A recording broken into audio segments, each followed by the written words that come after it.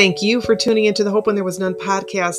And here we share stories to educate you, to empower you, and inspire. So thank you for listening and tuning in. Please do me a favor and share if you have a favorite episode, or maybe you think somebody else that needs a dose of positivity, and to maybe break open some of the darkness. Let there be light. So thank you again for all of your support and encouragement. I hope you enjoy this episode.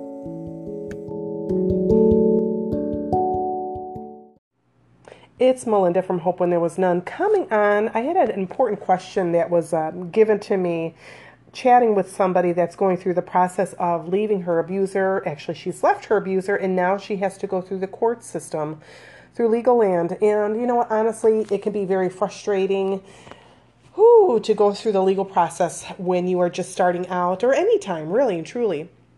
But I needed to, for myself, I needed to have a diversion. So this is where I started to find empowerment. Also a lot of frustration. And I threw myself into learning about the legal system. Okay, I'm not an attorney. I'm not any kind of counselor or anything, and so on and so on. But I needed the legal system in order to keep myself moving in a positive manner. Now, there are moments that I found where I was very frustrated. I was very confused and disheartened going through legal land. And it can be that way for not only just myself, but also those involved as well. When you get into an attorney and so on and so on. So I did find myself at different times without counsel, and also without money in order to hire one. Paperwork for much of the divorce and separation process can be found online in many cases, or at the courthouse. Now, things didn't always go as I wanted them to.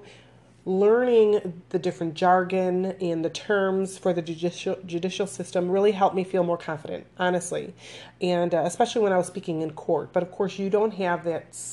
If you don't have that degree, if you don't have that that legal information, education, and so on, I hate to say they talk to you like a second-class citizen, but they do. You aren't given the same treatment as if you were an attorney. But you do have a lot more, empowerment and confidence when you start learning what these terms are. And what do I mean by these terms? First of all, let's talk about when you go to court. So when you have to go to court, and it's going to be different for everybody, because I know the gal I talked to, and she said, it's too bad there's not a checklist. And you know what? She's right. It's too bad there's not a checklist. But for everybody, it's going to be different. Someone out there might be leaving their abuser, and they might not have to go through that divorce process or separation process. They might not have children. There's just so many different ins and outs here. So let's say you have children. So we're going to talk about that. So you've got your attorney, or you've went ahead and looked for what's called a pro bono attorney. I'll talk about that in a little bit. But you went ahead, you've got that attorney. Now what? What happens? So you're going to have your pre-trial. You'll have your preliminary and so on. It's kind of like fact finding in the very beginning. And so what do you wear? Let's start out with something simple. You're going to want to look nice. Don't come in a ripped up shirt and your big old hoop earrings. Don't be coming chewing gum. Don't, have raggedy jeans on. Look presentable. Look really nice as you can. I'm not saying you have to dress in heels and a dress or a dress suit. Just wear something that looks nice, maybe casual, office casual, a nice pair of slacks, a nice button-down a nice button-down shirt. Just something nice and presentable. Something you would go to church in, or whatever your religious services are. Just something that makes you look nice and might even make you feel a lot more confident as well. So wearing those clothes that look presentable, come with a notepad and a pen, because you might have questions.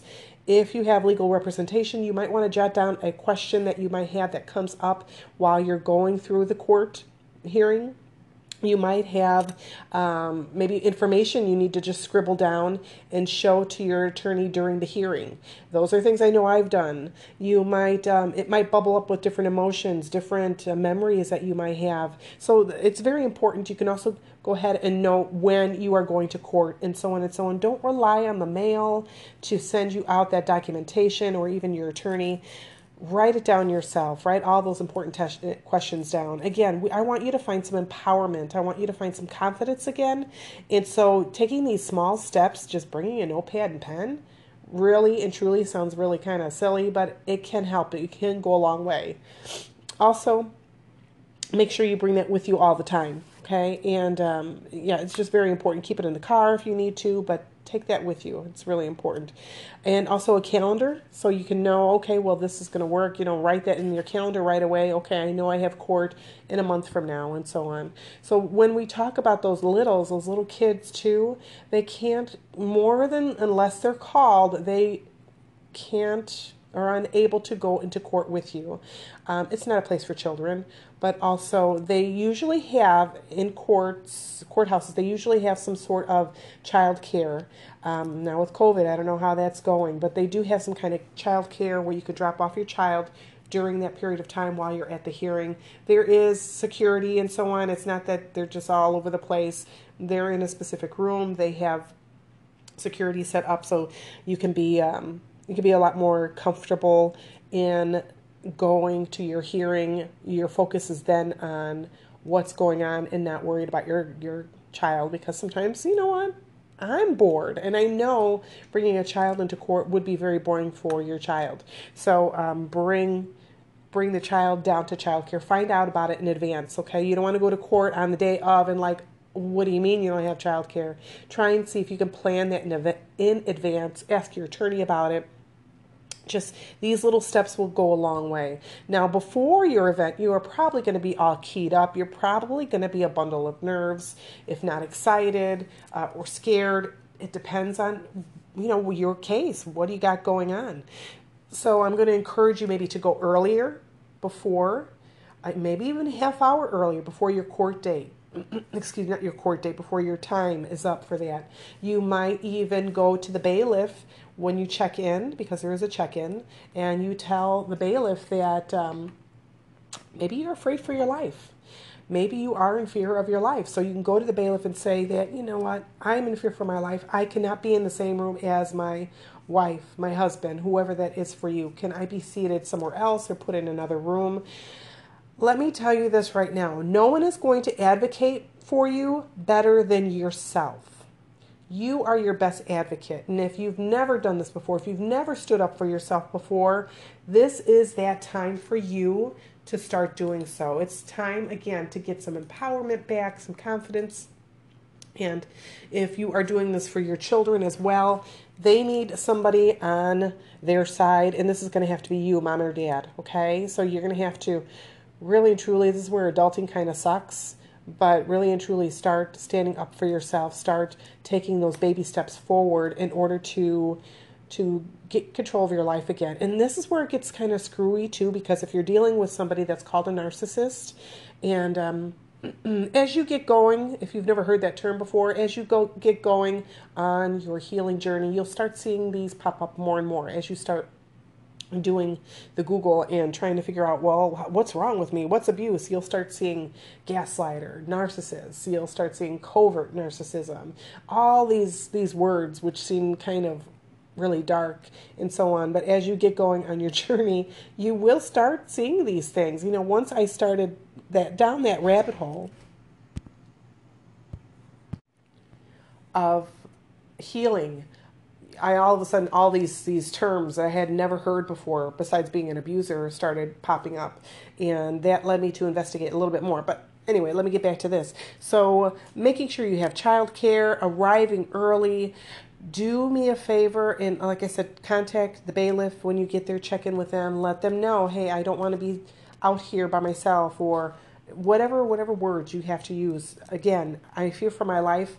I have a protective order against my partner, and I can't be in the same room with them. They should be able to put you in another room. You might even ask for an escort to the courtroom, okay? To your hearing as well. Ask for a security guard if you don't feel comfortable or safe. Now, afterwards, you're going to, again, be really keyed up. You might feel like you've been hit by a truck, feeling really tired, anxious, hypervigilant. You might feel very, very jumpy.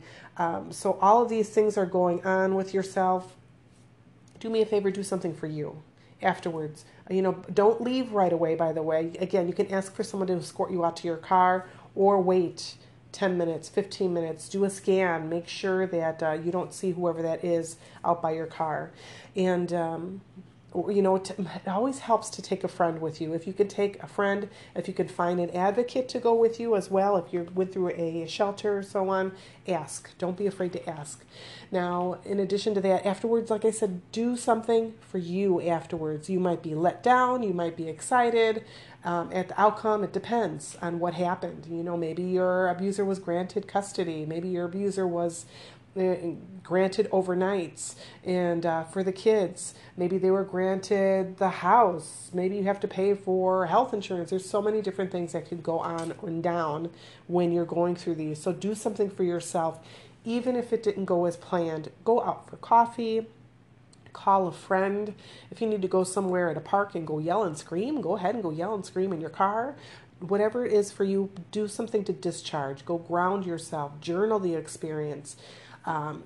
Just do something for you. And I'm not saying, go right back to work and so on. Take time off if you can and just do something for you. Even if it's just to go and binge Netflix, go watch something, read a book. You get the picture? Really and truly, you need to do something for you. Practice some breathing, some meditation, something in order to discharge, because you are, I know I was so keyed up. I wanted to throw up. I wanted to, even a few times I wanted to faint. I would feel lightheaded. I was just so in such a high strung mode. I really was. And it was hard to come down. And it might even take a couple days. Like I can even remember like a week later, still feeling exhausted just from all of the stress of court and dealing with my ex. And, just going through the motions anyway, dealing with him inside the courtroom, and then of course the crap he was doing outside of the courtroom too. So I was just like a big bundle of nerves, really and truly. So please do something for you, something that you want to enjoy. Go out to the show. I've given you enough ideas there. So what are some terms when you're dealing with a separation or divorce from your partner? So you might hear the word GAL, or guardian ad litem. So what a guardian ad litem is, it's a person who in the court represents the best interests of your child. It's also a CASA can do this too. It's court appointed special advocate. And I know that's something I do. So we are looking for the best interests of the child, okay, in parental rights, with divorce and responsibilities case. The GAL and the CASA will investigate a family situation and advise the court where the child should live, or what type of contact they should have with the parents, and so on and so on. We're looking for the best interests of the kids. Maybe they need more underwear, and mom isn't giving them for overnights. Maybe that child is regressing, and mom has custody right now, and she's noticed when that child goes over to dad's, now the child's wetting their pants again. So something might be going on. So that person, that GAL, that CASA, is going to investigate a little bit more. Now, they're not an investigator, so to speak. They're going on their hunches. They're talking to people. They're looking at the home life situation. Is there neglect going on? Is there more abuse going on? What's going on? Should this child remain with their parent? Now, with both of these, as well as any other legal land, lawyers and counselors and therapists and so on, is there a chance, and DCS workers, is there a chance that your abuser will either have pull, and what I mean by that, maybe they're highly affluent, perhaps they have a lot of close ties into this legal system wherever you are. It could be that your abuser is just so dang good and convincing at making other people make it look like you're the one that's crazy or you're the one that's abusive. Yes, it happens, and that's a very scary thing going into this. Is you don't know if a person is going to say that you are the abuser and then take your kids away. You don't know if your kids are being manipulated, some called parental alienation. If the other parent is promising them the world and so on, and maybe the kids start saying bad things against you, that you're abusing them. This can happen, and it's very heartbreaking when this happens. It's heartbreaking when the GAL or the CASA doesn't believe the victim. And this is just one of the things that's messed up. And DCS and so on, legal courts appointed attorneys and so on, this is where it gets really screwy. And I know it's heartbreaking. It is frustrating. And I know there are people that would want to they want to do away with the GALs and the CASA. Now, in my experience, I had a good experience. I'm not just saying that because I'm a CASA, but when I had a GAL, I had a good experience with that. Even when we had child services called on us, even when that was brought in, I still had a good outcome for mine. Okay, that's not for everybody, but luckily I was very blessed. So let's talk about also, what the heck is mediation? What the heck is arbitration? What is all this? So if you're going through a divorce, you have a mediation process, which when you're divorcing your spouse, your partner, you try to negotiate what's acceptable, what can you come to terms with, and there's usually a third party, a mediator. And now the mediator helps to communicate between one another, the spouses, and negotiate anything that they need to come to terms with, okay? So they aren't going to make a decision for any of you, but they're going to kind of run referee. Now, both mediation and arbitration, I know this sounds like I'm speaking another language, right? They usually involve a neutral third party, and it's not a judge. In mediation, the neutral party has no power to make the decisions, and in the arbitration, the neutral third party, that arbitrator, they listen to the facts and they decide the case, just like a judge would. Although the parties can present evidence and make arguments, they don't have a say in the final decision. Now, we talk about some visitation and supervise. I mentioned that as well. What the heck is supervised visitation? Well, visitation is set out, it's contact between the child and the parent, okay, or a third party who doesn't stay at the primary residence for the child. The visitation can be set out to a number of ways. It could be set up determined by the school calendar. It could be determined by the custodial parent. There could be structured visitation scheduling, like with holidays, summer vacation, and weekends, and then supervised visitation. Now, if one parent has sole legal custody, the parent has the authority to make those long-range decisions regarding health, education, religious decisions for the child. Now, the parent who doesn't have legal custody shouldn't try to subvert those decisions, but it does. It happens. For example, if a parent decides with legal custody, decides to raise a child in a Muslim tradition or a Jewish tradition, then the parent with the visitation rights shouldn't go ahead and get that child baptized in a Catholic church, right? But it happens. Unfortunately, it does happen. So how do you determine that visitation schedule? Now, that visitation schedule, the court usually asks that the parents work together to determine that schedule for the best interest of the child. Like, let's say the kid has after school events and dad lives close to karate, so then he can pick him up since he's got a flexible schedule and take him to karate. Or maybe there is some distance or traditions or so on and so on. So each visitation might have to be scheduled out a little more uniquely. If they're working, there might be work schedules that have to be thought of as well in order to meet the needs of the child. Now, when we talk about visitation too, we'll talk about that in a second, about supervised visitation. So usually the biological parent is awarded visitation. So sometimes you have a grandparent, or maybe the parents weren't married, or they aren't currently divorced. There could be step parents. There's just a big variety of ways that children can be awarded, people can be awarded visitation with the kids. If there's no case of brothers or sisters, there could be a strong argument that the child must see grandma, grandpa, or so on and so on. And visitation can be denied if there's an unsafe situation. So we're talking about that supervised visitation. It's important that anytime you feel that your child's life is in danger, you need to bring it to the appropriate authorities, okay, and the attention of the court. Let your attorney know, and what other agencies might be appropriate. The court has the power to deny visitation to a parent. Normally, the court will stop visitation for a certain period of time, or maybe there's something that needs to be done, a task that needs to be done. Perhaps a parent needs to get caught up on child support. The parent who's been denied should also consider and maybe filing some modification to the existing order. I know this sounds all wild and crazy. This is a lot, and I'm trying to get it in as short a period as I can. I'm trying to not make this too long. So supposedly you shouldn't withhold visitation if your partner is behind in paying child support and alimony and so on. Supposedly it doesn't.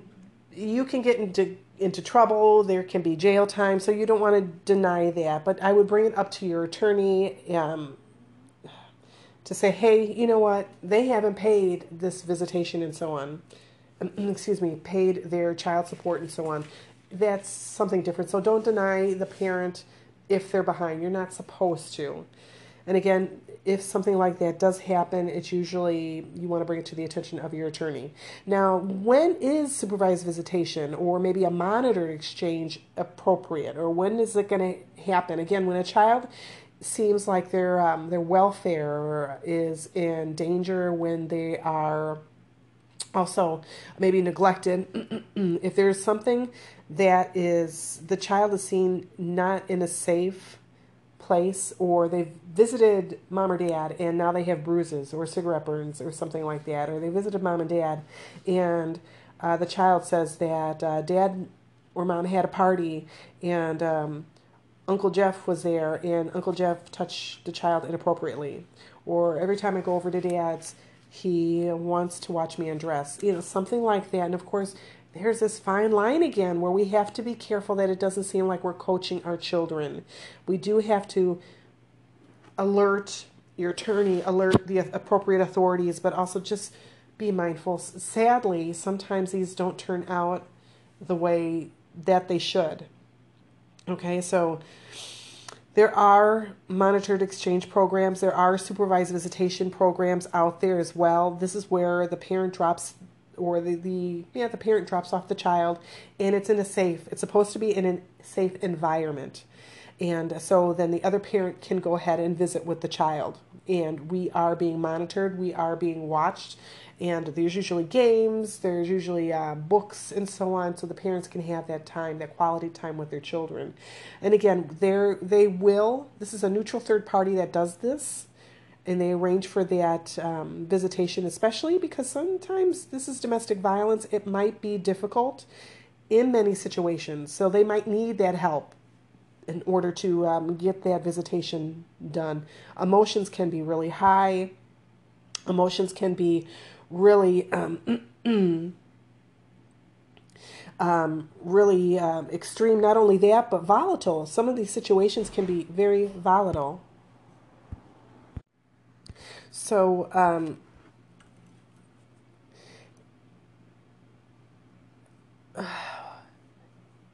in very rare instances, there have been moments where the visitations might be terminated. And it might, in my situation, we've had supervised visitation with my mother-in-law. Now, I'm going to strongly suggest, please don't do it. If you have to have supervised visitation, see if you can have it monitored by a third party. Don't go through Aunt Jill, your ex's aunt, or your mother-in-law, your ex-mother-in-law. Don't do that. I did that, and looking back, I really wish I hadn't done that. There were so many different things that happened as a result, things that didn't happen, and it was just a very tense time for everybody involved.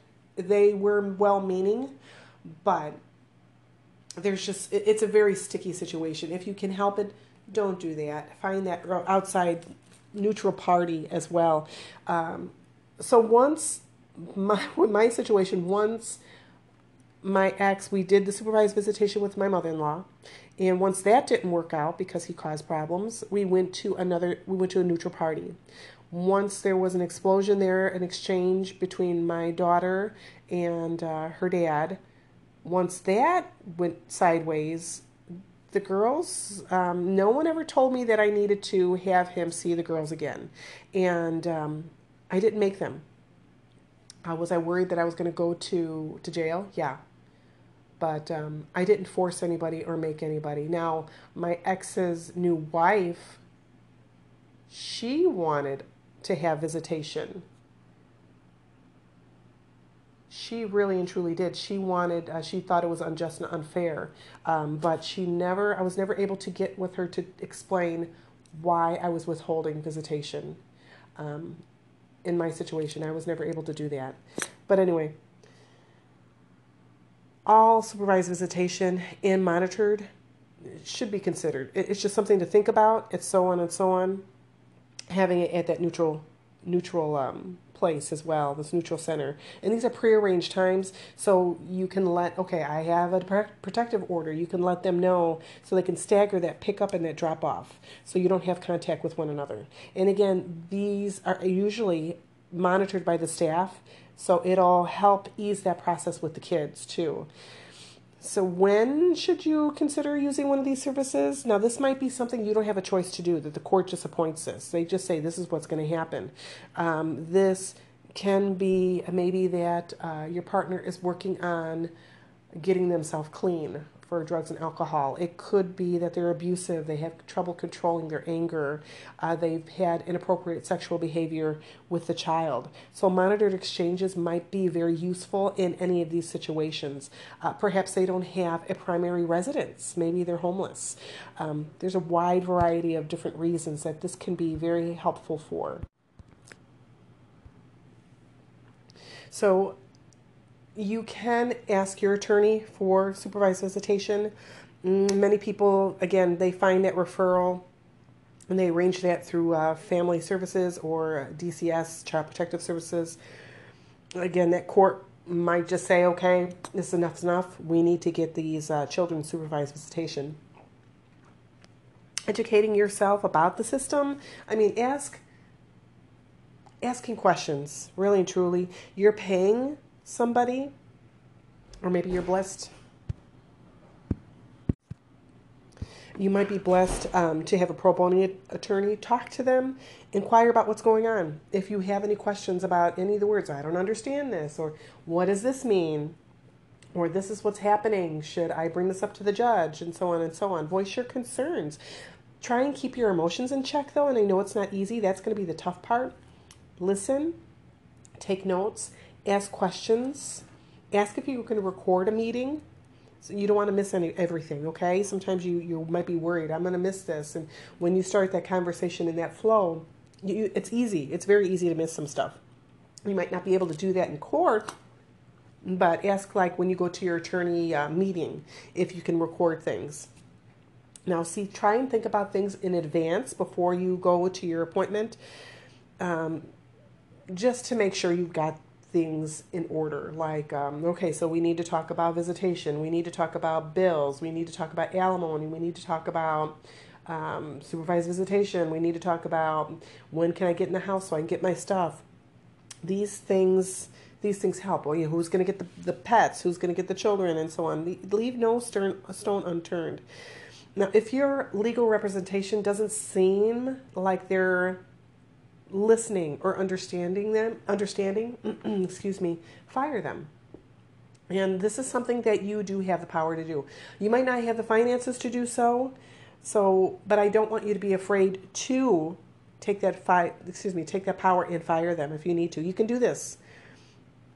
Now, is it going to push back court proceedings? Yeah, it is. It will, because someone else they'll have to take their representation out, and someone else will have to put theirs in, and so on. So it can be a little tricky there, but you do want to find somebody that maybe has a background in trauma. Maybe they've handled trauma cases before, domestic violence cases before.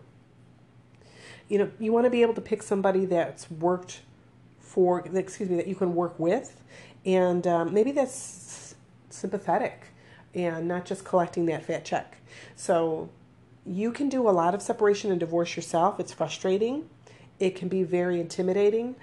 Many states do offer legal assistance, legal aid, or again, that pro bono attorneys that can help you prepare, file, maybe give you some advice and represent you when you need it. And be careful though. You might be able to do a lot of this yourself if you don't have kids, but it can get really, there's a slippery slope. I've seen many women that have done legal aid, just solely legal aid, but then they lost their children because they didn't have the savviness and the know-how that an attorney representing you in court can have. Okay, and I've seen that in, sadly, too many cases. So know your limits. I guess is basically when I say all of this. Know your limits. So just be honest. Contact your local website, government websites for more information, or ask a women's shelter. If you're staying in a women's shelter, if you're lucky enough to have one that's close to you, ask about resources for counseling, legal assistance, advocates, housing, job search, and there's so much more as well. So I hope some of this helps. This is a lot. I know this is a lot of information, but I hope this helps you on your journey to, I've seen some court cases go, they go to divorce, everything's amicable, they split 50-50, they have no issues with the kids, maybe it was an emotional abuse, and they were able to come to terms and figure everything out. I think the quickest one I saw was maybe 8 weeks. They were done with their abuser. And then there was somebody that it took 12 weeks and she was out without legal representation. Excuse me, I take that back. She was with representation, but the attorney didn't have her best interests at heart, didn't listen to her at all. And it was a woman. I'm surprised, a woman attorney, but I guess it could be anybody. And she didn't hear the victim at all. So that victim really and truly lost. She ended up having to pay some health insurance and some other things. And her ex is making a lot more money than she is. So there are some screwy things. So go with your gut. If you feel that you're not being represented well enough by your attorney, you might have to just cut it. And I know they're pretty darn pricey. See if you can find someone that'll work with you on the payments as well. And they're out there. They really and truly are out there. So call your local bar association in your county, in your town, and ask, are there pro bono attorneys? And oh, whoops, I forgot to touch on that. So pro bono attorney, what is that? That's someone's going to represent you for a reduced cost or for free. Now, you do have to meet certain criteria. It depends on your case.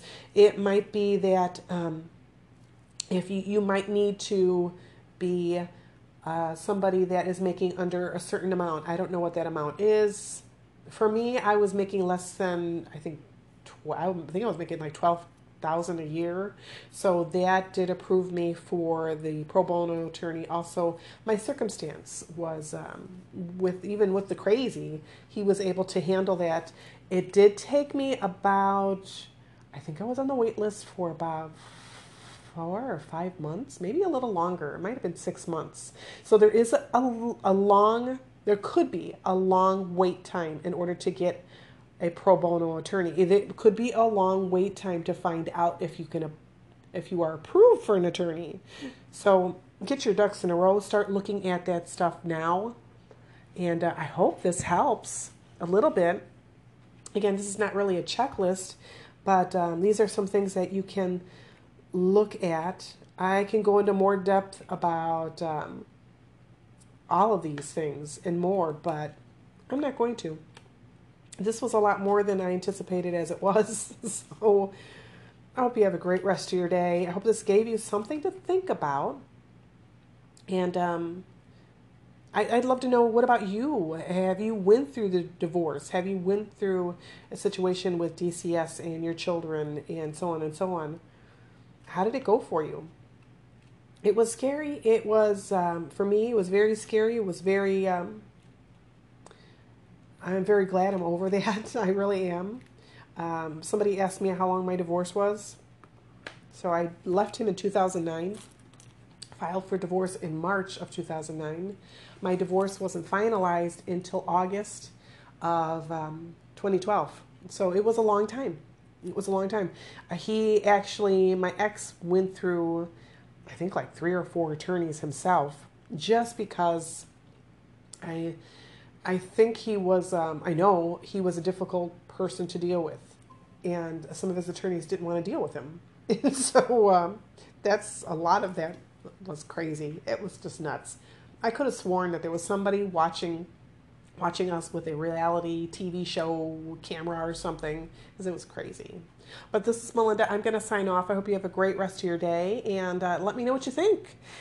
Did any of this help you? Do you have any suggestions that I can add to this list? I'd love to know. Stay safe. Bye-bye.